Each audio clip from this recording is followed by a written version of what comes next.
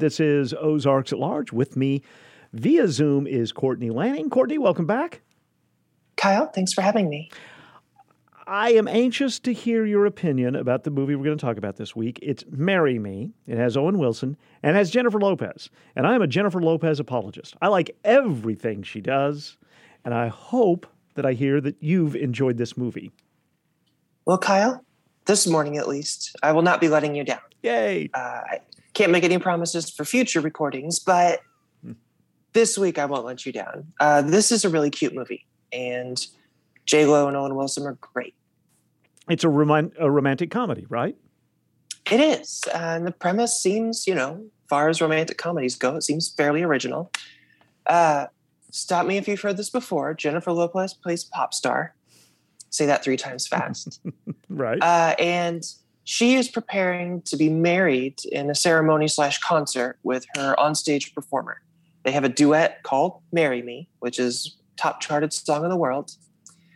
And she finds out just before she goes on stage in the wedding dress that he's been cheating on her. A viral video gets published showing him kissing her assistant in a hotel room.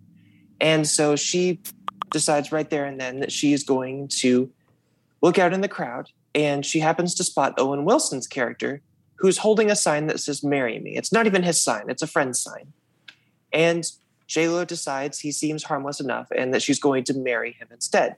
So she calls him up on the stage, they get married, and the rest of the movie is just about them trying to figure out if they like one another, if the marriage is going to work, so forth and so on. It's really, really cute. Yeah, so I can hear people hearing this description saying, well, this sounds light and frothy, and maybe it probably is. But with Jennifer Lopez and Owen Wilson, two, completely charismatic actors, it sounds like you just go along with the ride. You really do. Every rom-com, I feel like it's impossible to escape at least 1 or 2 cliches. But Owen Wilson plays this dopey math teacher. He's a single dad, and he's just his trademark dopey, charismatic self. I call him in my review, I call him the antithesis of Adam Sandler, because whereas he can play the same dope in every movie, it doesn't get old. He's so relentlessly charming when he does it, you can't help but root for the guy. Whereas Adam Sandler plays the same character in every movie, and it gets old, and I don't root for him. But, they are so relentlessly adorable together that you look past some of the cliches and some of the traditional formulas that rom-coms use, because their chemistry is just undeniable in this movie. What I also like about this is it's a romantic comedy where the main characters' ages start with 4s or 5s. That's not always what you get. Right. This isn't A Walk to Remember or The Notebook. This is a rom-com with J-Lo, who is 52 now and doesn't look it at all. No. But this movie wouldn't have been the same if they had cast a couple of 20-year-olds in these roles. It wouldn't have been as good.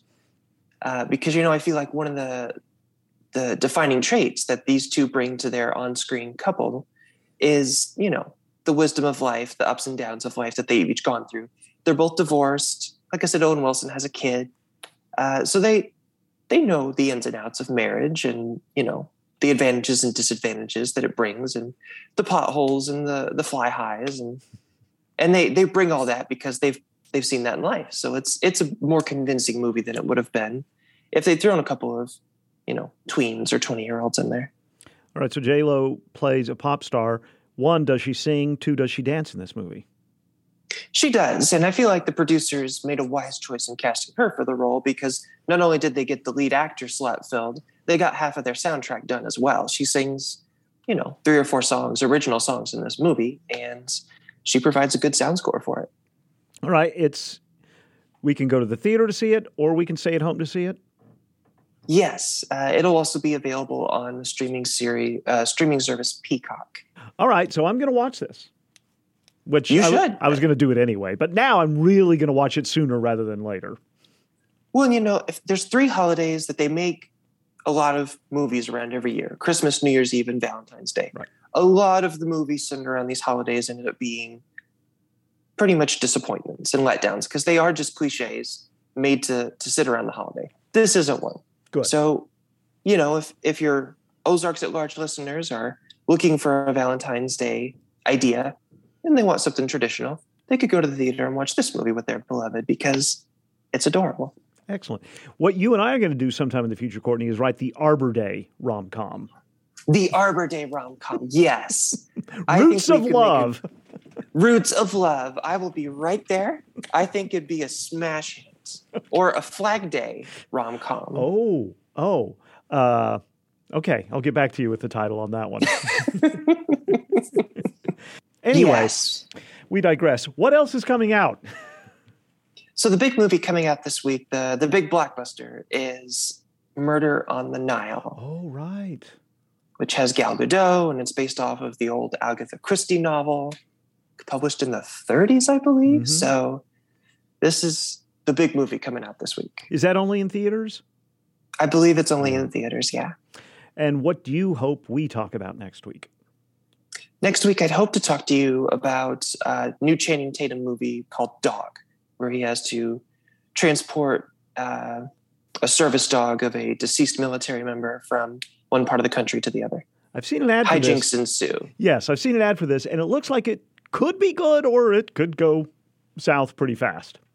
Yeah, we'll see. Hopefully I'll let you know. All right, full review of Marry Me in Friday's Arkansas Democrat Gazette. Courtney, have a great week. Kyle, you too.